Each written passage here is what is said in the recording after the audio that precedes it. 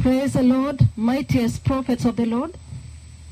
Amen. Now, very perfect. Well, like I said, the Lord Jehovah Elohim, Jehovah Yahweh, He has spoken with me today, this past night, in a very, very mega conversation that I want to share with your listeners and the many, many, many cities globally that are tuned in.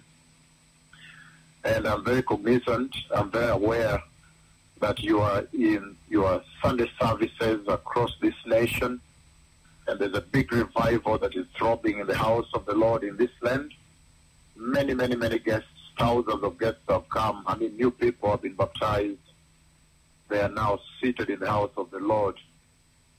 Some of them have simply walked away from the churches of apostasy and joined you, churches that had been tolerant to sin, churches that were tolerating apostasy. Now they have seen the light, they have come. I know you have a lot of guests across this land, and the crippled have walked.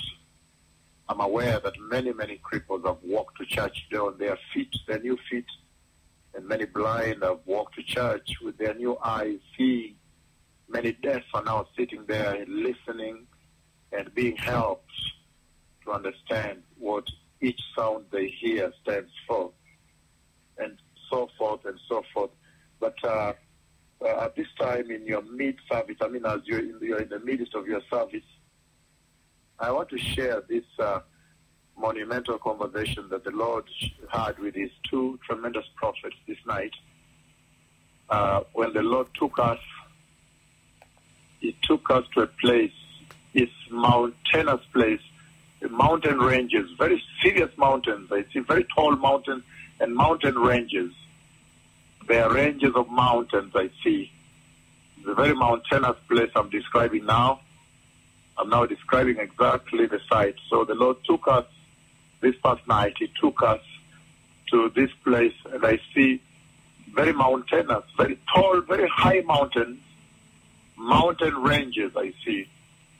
And then the voice of the Lord, by voice he said, mountain ranges, very mountainous. And then he showed me the mountains. He took us again very close, so we could see almost how the mountains ascend, almost vertical like this.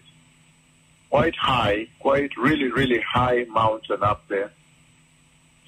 And then he lifted us. We could now see again above the mountain, so we could see that there's this peak, there's this mountain range, and there's another one right in there. And so quite mountainous ranges.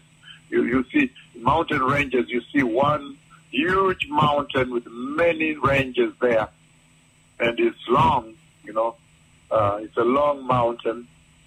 And then I see also that when he brought us there, he raised our attention to this very tall pillar.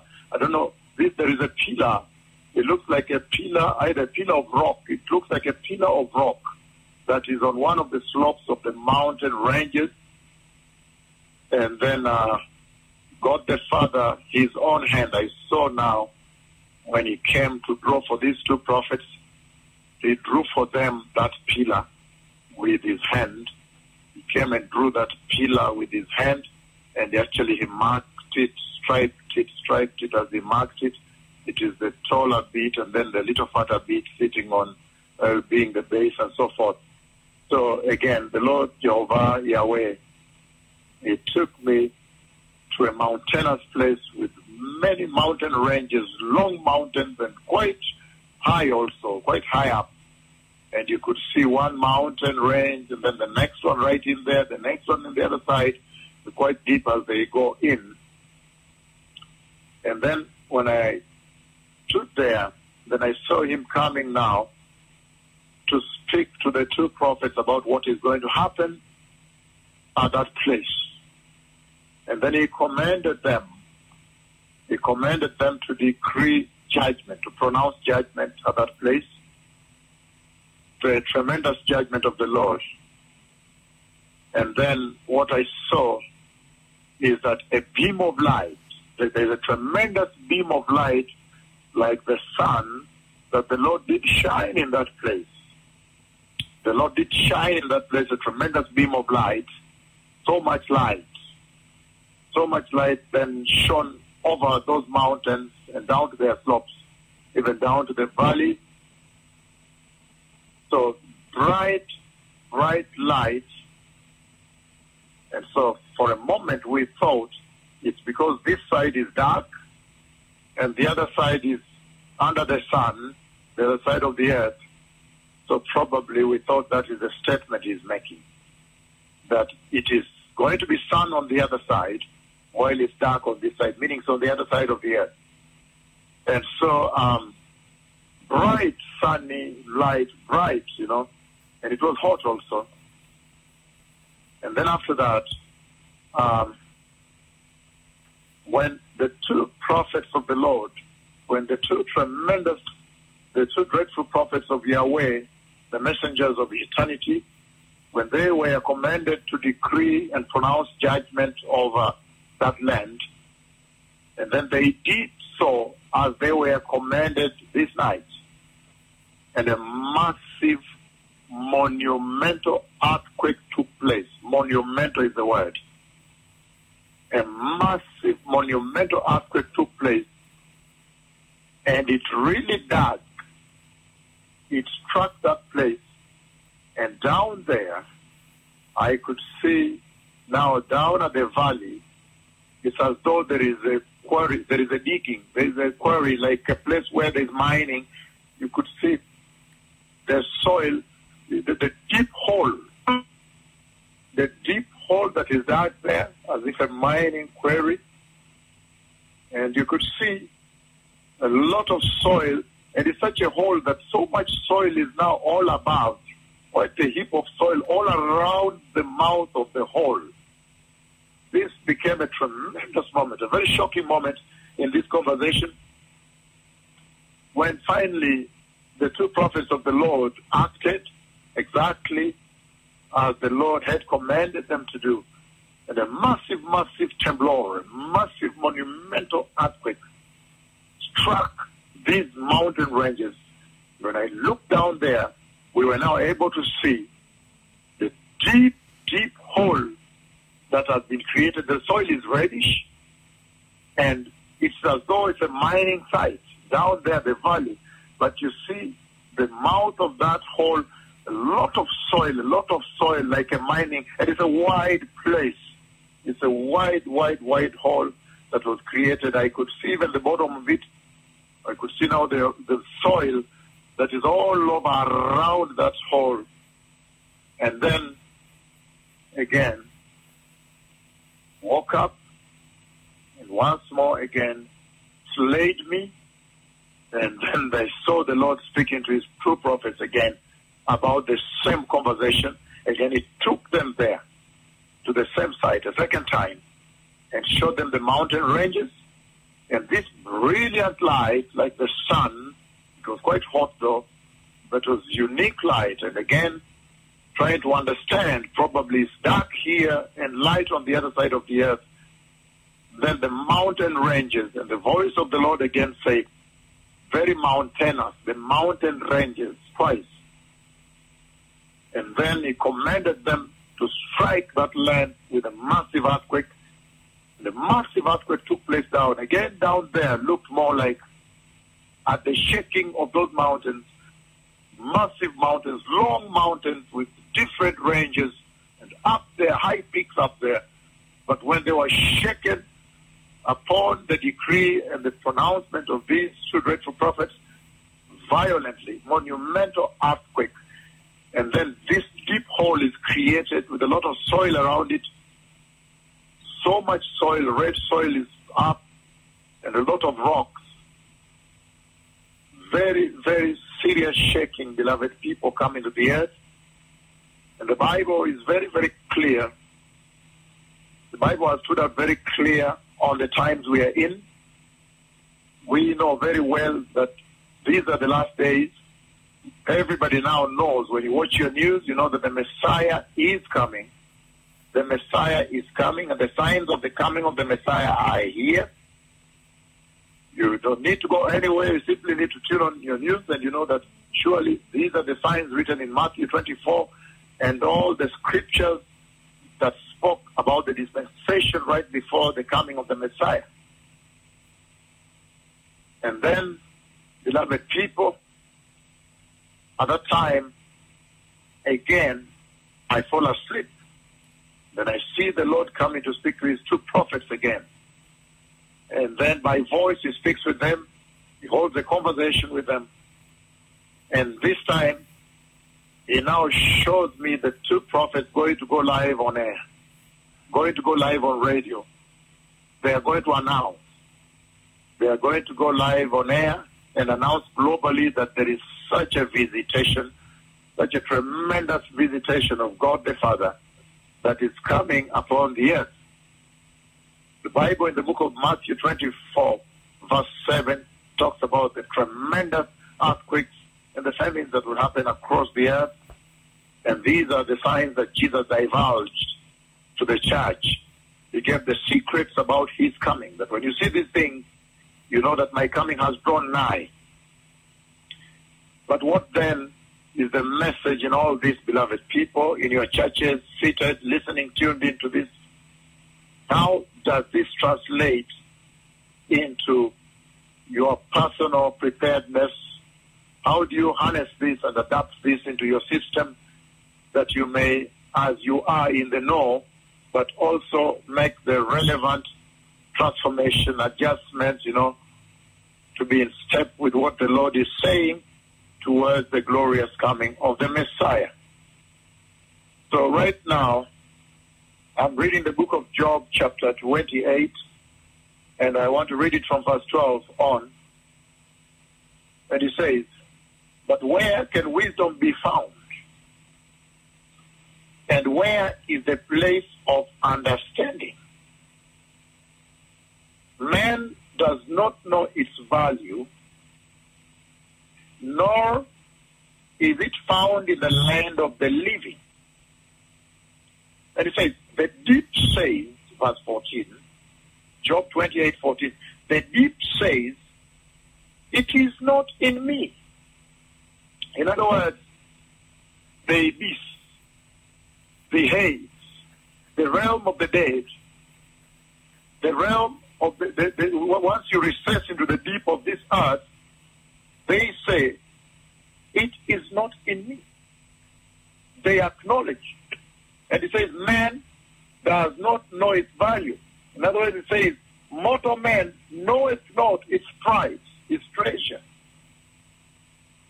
And he goes on to say, verse 14, the deep says, it is not in me. And the seas say, it is not with me. Even the depth of the sea says, its wisdom is not with her. Verse 15, it says, Job 28, pure gold cannot be given in exchange for it, nor can silver be weighed at its price. So he's now beginning to touch on the precious metals of the earth. In other words, the wealth that the Lord has laid and deposited upon this earth.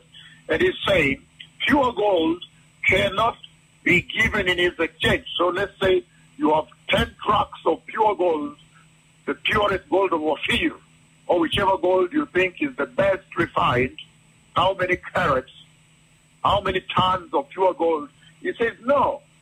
He says, pure gold cannot be given in exchange for it, thereby laying forth the value and treasure that wisdom beholds in these days when such monumental events and visitations are being spoken upon the face of the earth. And then he says, verse 15, part B, he says, nor can silver be weighed as its price. Verse 16, he says, it cannot be valued in the gold of Ophir. So that is now the purest of the gold, the purest of all the gold of the earth. He says, cannot be weighed. It cannot be valued in the gold of Ophir, in precious onyx or sapphire. So that is tricky because he's already talking about the precious metals, the most precious of all metals. He says the onyx, the sapphire, the beryl, the emerald, the chrysolite, the topaz. You remember those metals when we discussed about the kingdom of heaven? And so he talked about the top metals of the earth. And he says still about them, it cannot He says, nor can it be exchanged for articles of fine gold. He says, in precious onyx or sapphire. It cannot be valued in the gold of Ophir, in precious onyx and sapphire. In other words, the beryl, the emerald, the sapphire, the topaz, all those precious of all.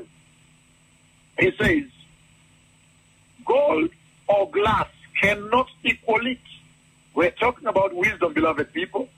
Nor can it be exchanged for articles of fine gold. He says, coral and chrysolite, or Christo, are all not to be mentioned. In other words, before this treasure called wisdom. You can't even mention them. And the acquisition of wisdom is above that of pearls. In other words, even the most treasured of pearls cannot be compared with wisdom, cannot even be brought close to comparison with wisdom, beloved people. And then he says, the topaz of Ethiopia cannot be equal to it. They cannot equal it.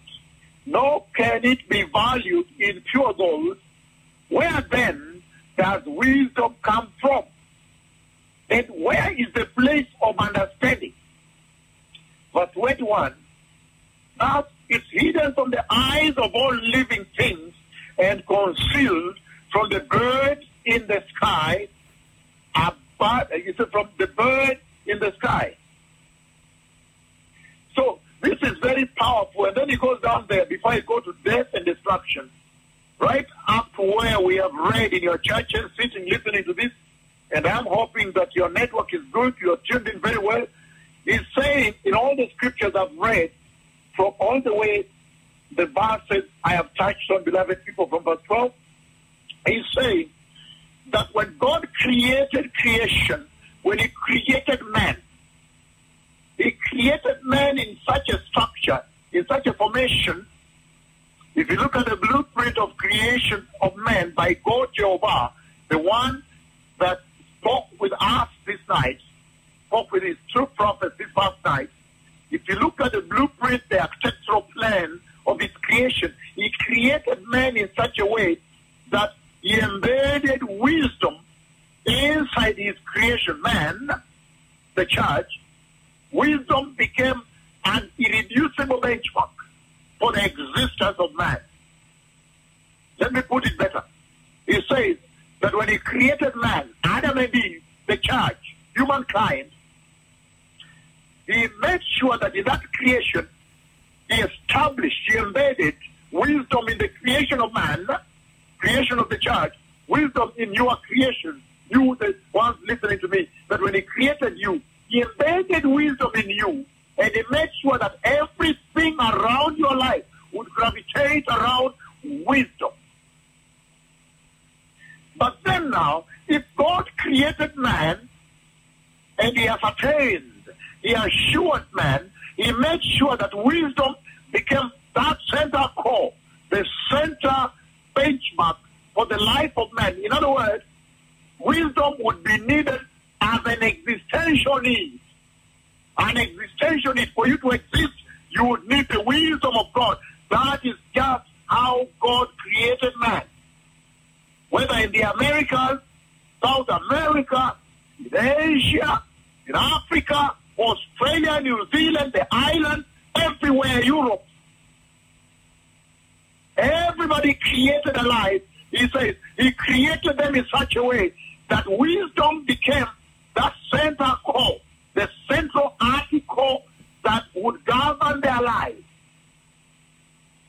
But if he created man, Adam and Eve, the church, in such a way that wisdom was the irreducible minimum for existence, existential needs, then how come from verse 12 of Job chapter 28 all the way to verse 21, I have read, and when you hear what I read in those scriptures, you right away begin to understand that there is a crisis of wisdom. There is a crisis of wisdom. He's talking about a shortage, a depravity, a lack. Those scriptures I've read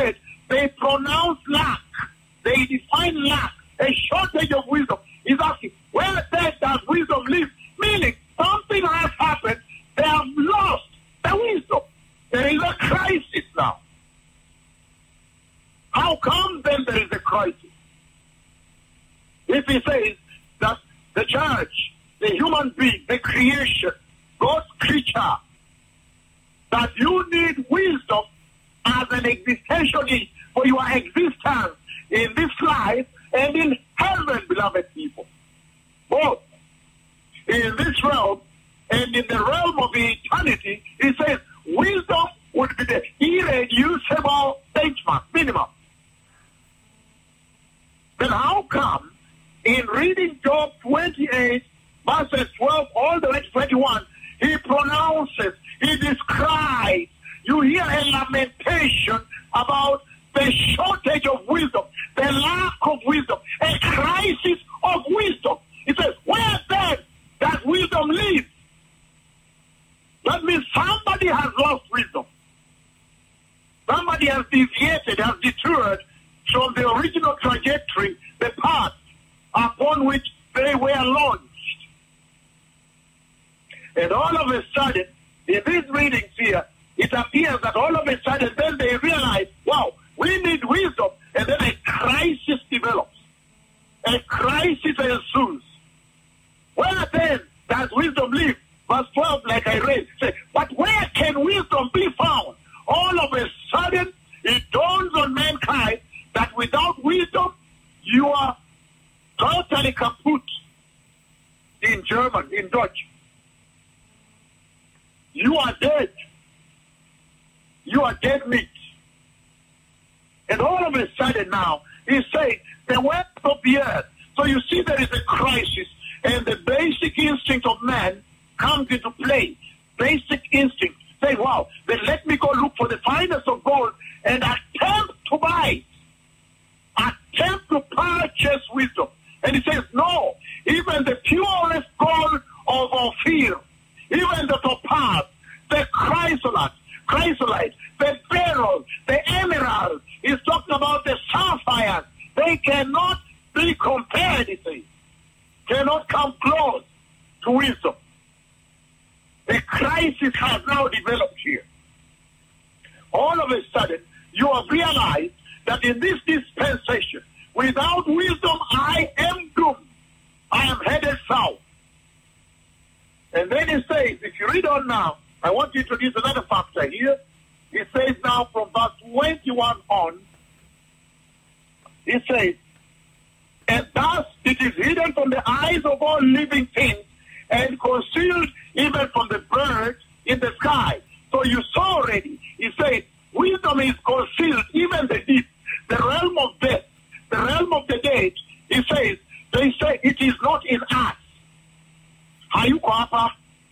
In other words, they do not know where wisdom is. The depth of the sea, the realm of the dead, the realm of the deep, they too say it is not in us. The beast says, it is not in me, the beast.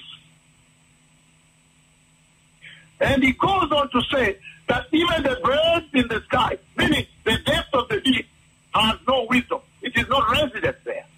Because in other words, there is a crisis here. Mankind is looking for wisdom, is asking, where does wisdom live so I can go take some for myself?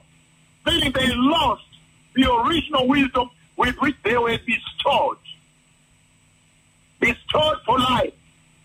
Existential need. Now there is an existential threat. A threat for your own existence. The birds in the sky, when you thought you could go up there and search for wisdom, they say, we do not have it here. He says, the land of the living, they cannot see wisdom. Even the eyes created by Jehovah cannot see where it is. Even the birds, he says, they cannot find it.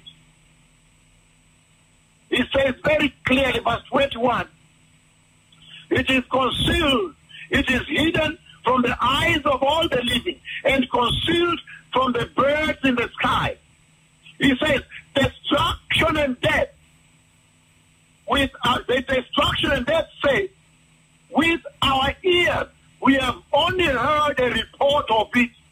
Hey, he's saying that destruction and death say, we have only heard the fame thereof. We have only heard a rumor about it. Tumesikia tu uvumi ama fununu kuhusu hekima na Mungu. Tujaiona kabisa, uvumi tumesikia. Fununu tu ndio imepita masikioni mwetu. So he's saying very powerfully here that even destruction of this, the two, destruction and death. And you know that the devil comes to destroy and to kill. So in other words, he's talking about the dominion of Satan, the enemy himself. The devil himself acknowledges and comes out openly and gives a testimony. Say, look, even me, just a rumor of it has passed my ear. He says, we have only heard the fame thereof. He says that with our ears we have heard only a report of it. Meaning Satan himself does not even know where wisdom lives. All of a sudden, there is now a shortage, a scarcity, a crisis of wisdom. All of a sudden, then mankind has realized, without this, I am doomed to death and eternal hell. Now a crisis has developed. A crisis has ensued. Because they found out an existential threat, the threat of existence. Otherwise, you're headed south. In other words, he says, the mortal man also says, the mortal realm, though it's not, its prize. The abyss says, the abyss says, it is not in me. Don't look here. Why is it not in the abyss? Because he says, all those that have it, it leads them to departing from wickedness, to depart from evil, to depart from sin. So that's why no wonder death and destruction they say, we have heard only the fame thereof. Otherwise we don't know where wisdom is. And verse 23 says, God understands its way. He knows his place, for he looks to the ends of the earth and he sees everything under the heaven. Just this past night, he lifts us above the sky and we're able to see quite a vast on top of the mountain ranges, deep on their craters, all the way far away, the different ranges, even at the bottom. So you can imagine how God sees. He makes us this past night look at those mountain ranges in that prophecy with the eyes of God. So you can imagine seeing from here, seeing the earth. And now he underscores it here very clearly that God alone understands his way. He knows where its place is. For he looks to the end of the earth and sees everything under the heavens. When he imparted weight on the wind and he metered out the waters by measure, when he set a limit for the rain and a path, a course for the thunderbolts, the thunderstorm, for the thunderbolt, for the lightning. Verse 27, then he said, then he saw it, and he declared it, and he tested it, and he established it, and he affirmed it, and he searched it out. Verse 28, and then when he had done all that, and then unto men he said, behold, it is the fear of the Lord that is wisdom, and to depart from evil is understanding. What is the Lord saying here? How does this connect to the prophecy I've just given about this monumental earthquake coming? I'm saying that such prophecy prepares the nations, prepares the whole earth for the glorious coming of the Messiah by trumpeting that the signs of the coming of the Messiah are now here with us. That's the first thing it underscores, it lets you know, wow, the signs are now here. The Messiah for sure is coming. Because these were promised in the Bible.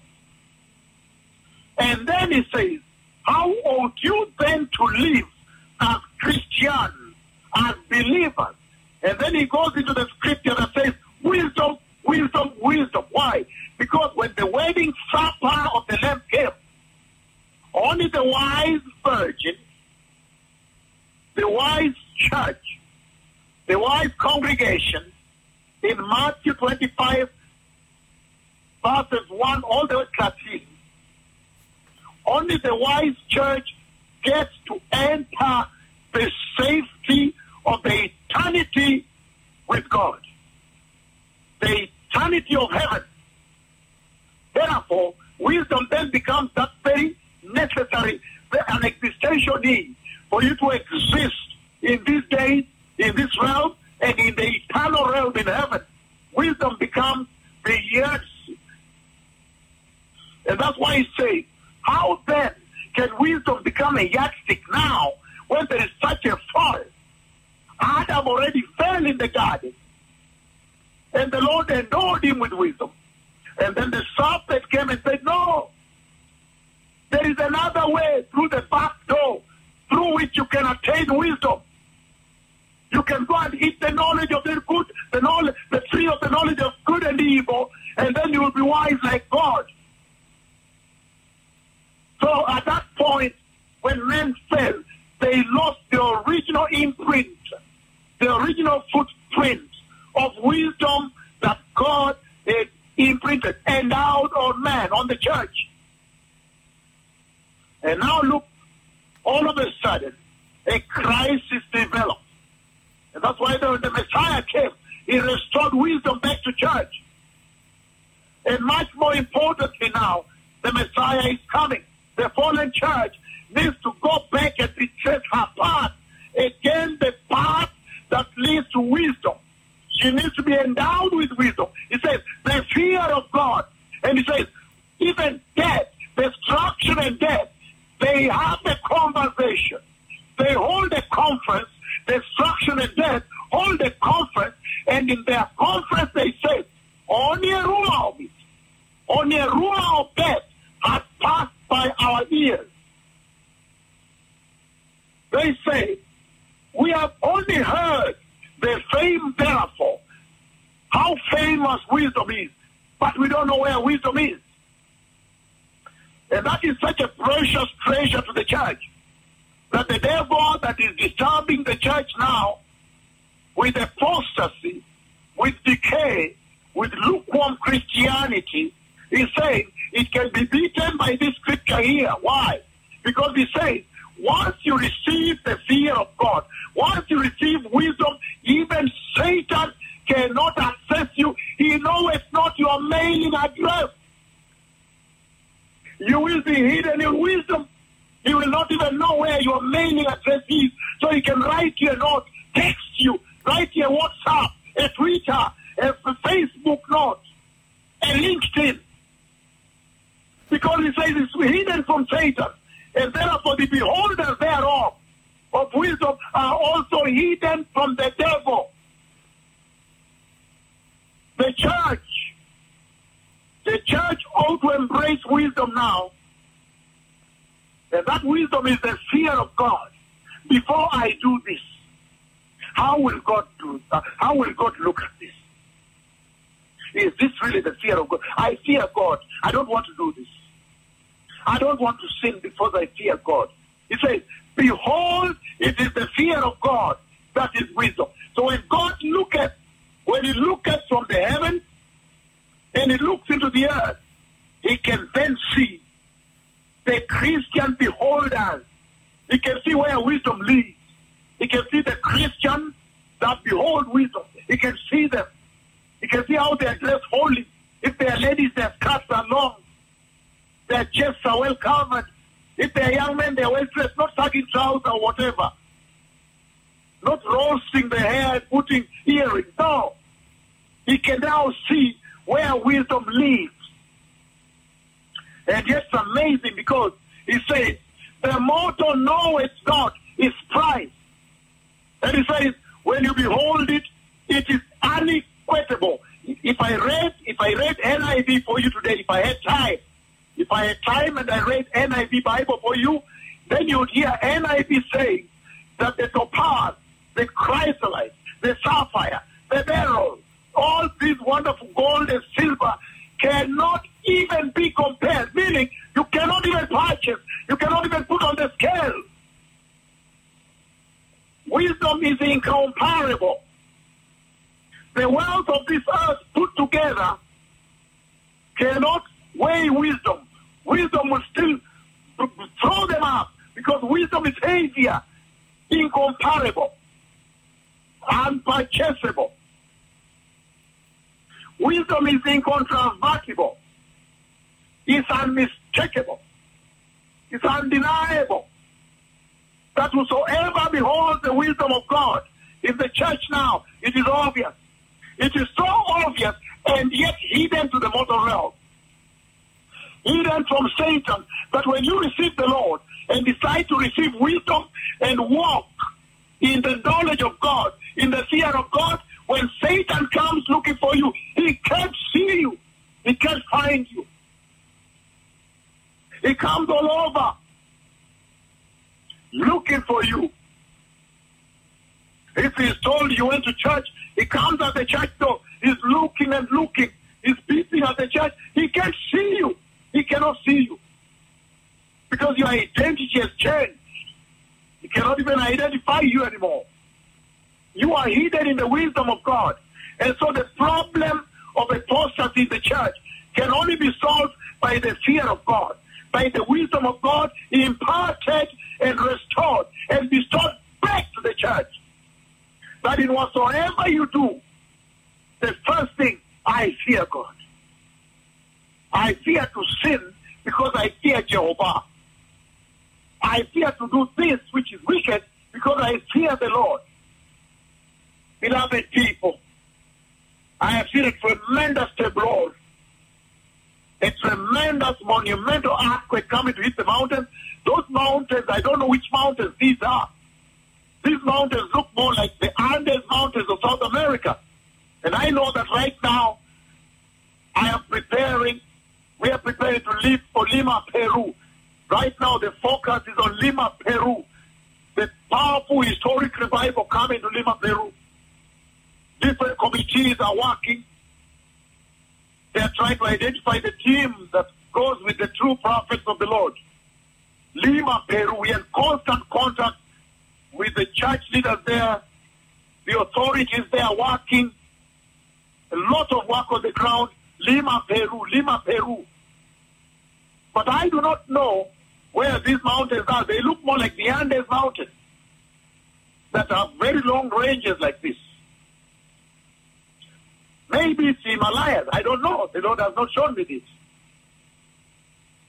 But He's taken me to that place. Then the sun was there. This side was dark.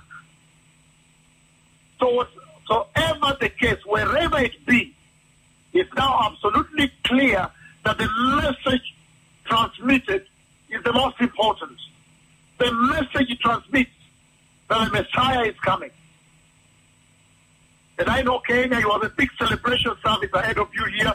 37 cripples just walked. You have 37 cripples that just walked. And we have a big celebration service already. Kenya is going to appear before the Lord in big, big manner to celebrate Jesus. To celebrate the restoration of the blood and the cross of Jesus. The power and the authority of the gospel of Jesus. Raising cripples. Opening blind eyes, stretching the lame leg, popping open deaf ears, the mute speaking, wounds drying, cancer dissolving, tumors bursting, HIV dissolving, and testing negative in hospitals. Is the gospel of the kingdom, the coming of the Messiah, being preached in absolute clarity. Repent, repent, repent and return to righteousness. Repent and be holy, without which no man will see the Lord. I know you have a big celebration service I don't want to take your time. I bless all the churches in Kenya here. I know you are gathered right now. I bless you. I bless your salvation. I bless your revival. Revival too big here as it's flooded out. I bless your children, your families. Provision, I bless you. I put baskets before you. I bless your health. I bless your evangelism. I bless your ministries. I bless your businesses, your jobs. I bless your crops, your fields. I bless your lives, your undertaking, your endeavors, beloved people. And all those tuned in, I bless you too. If you choose righteousness, I bless you too. Across all the other nations. If you choose repentance and holy living, deliberate holy living, intentional holy living, I bless you too eternally. That we may defeat the devil and shame the devil that day. That hell may be empty. That all people may get their place in the kingdom of eternity, the kingdom of heaven, the kingdom of eternal life with God. Again, like I said, there's a big Thanksgiving coming up in Kenya. And yet, big committees are working, preparing now to send the names on Monday to the authorities in Lima, Peru. They need the names so they can be able to instruct their relevant consulates to process everybody for travel. This is a big time in the global sphere, in the global landscape of the church. Thanksgiving ahead of us here. Big revival coming to Lima, Peru. Many other nations too. May the Lord bless you, beloved people, as you prepare for the glorious coming of the Messiah. Joanne Mutai, Senior Bishop, can you just play for me right now the very worship song that just played last? Play it twice before you translate, and then you close it down as we enter the glorious worship services across this land. The Lord bless you. Shalom, Todah, Todah. Todah Rabba, Todah Hashem, Todah Haverim, Todah Haver Sheli. Todah.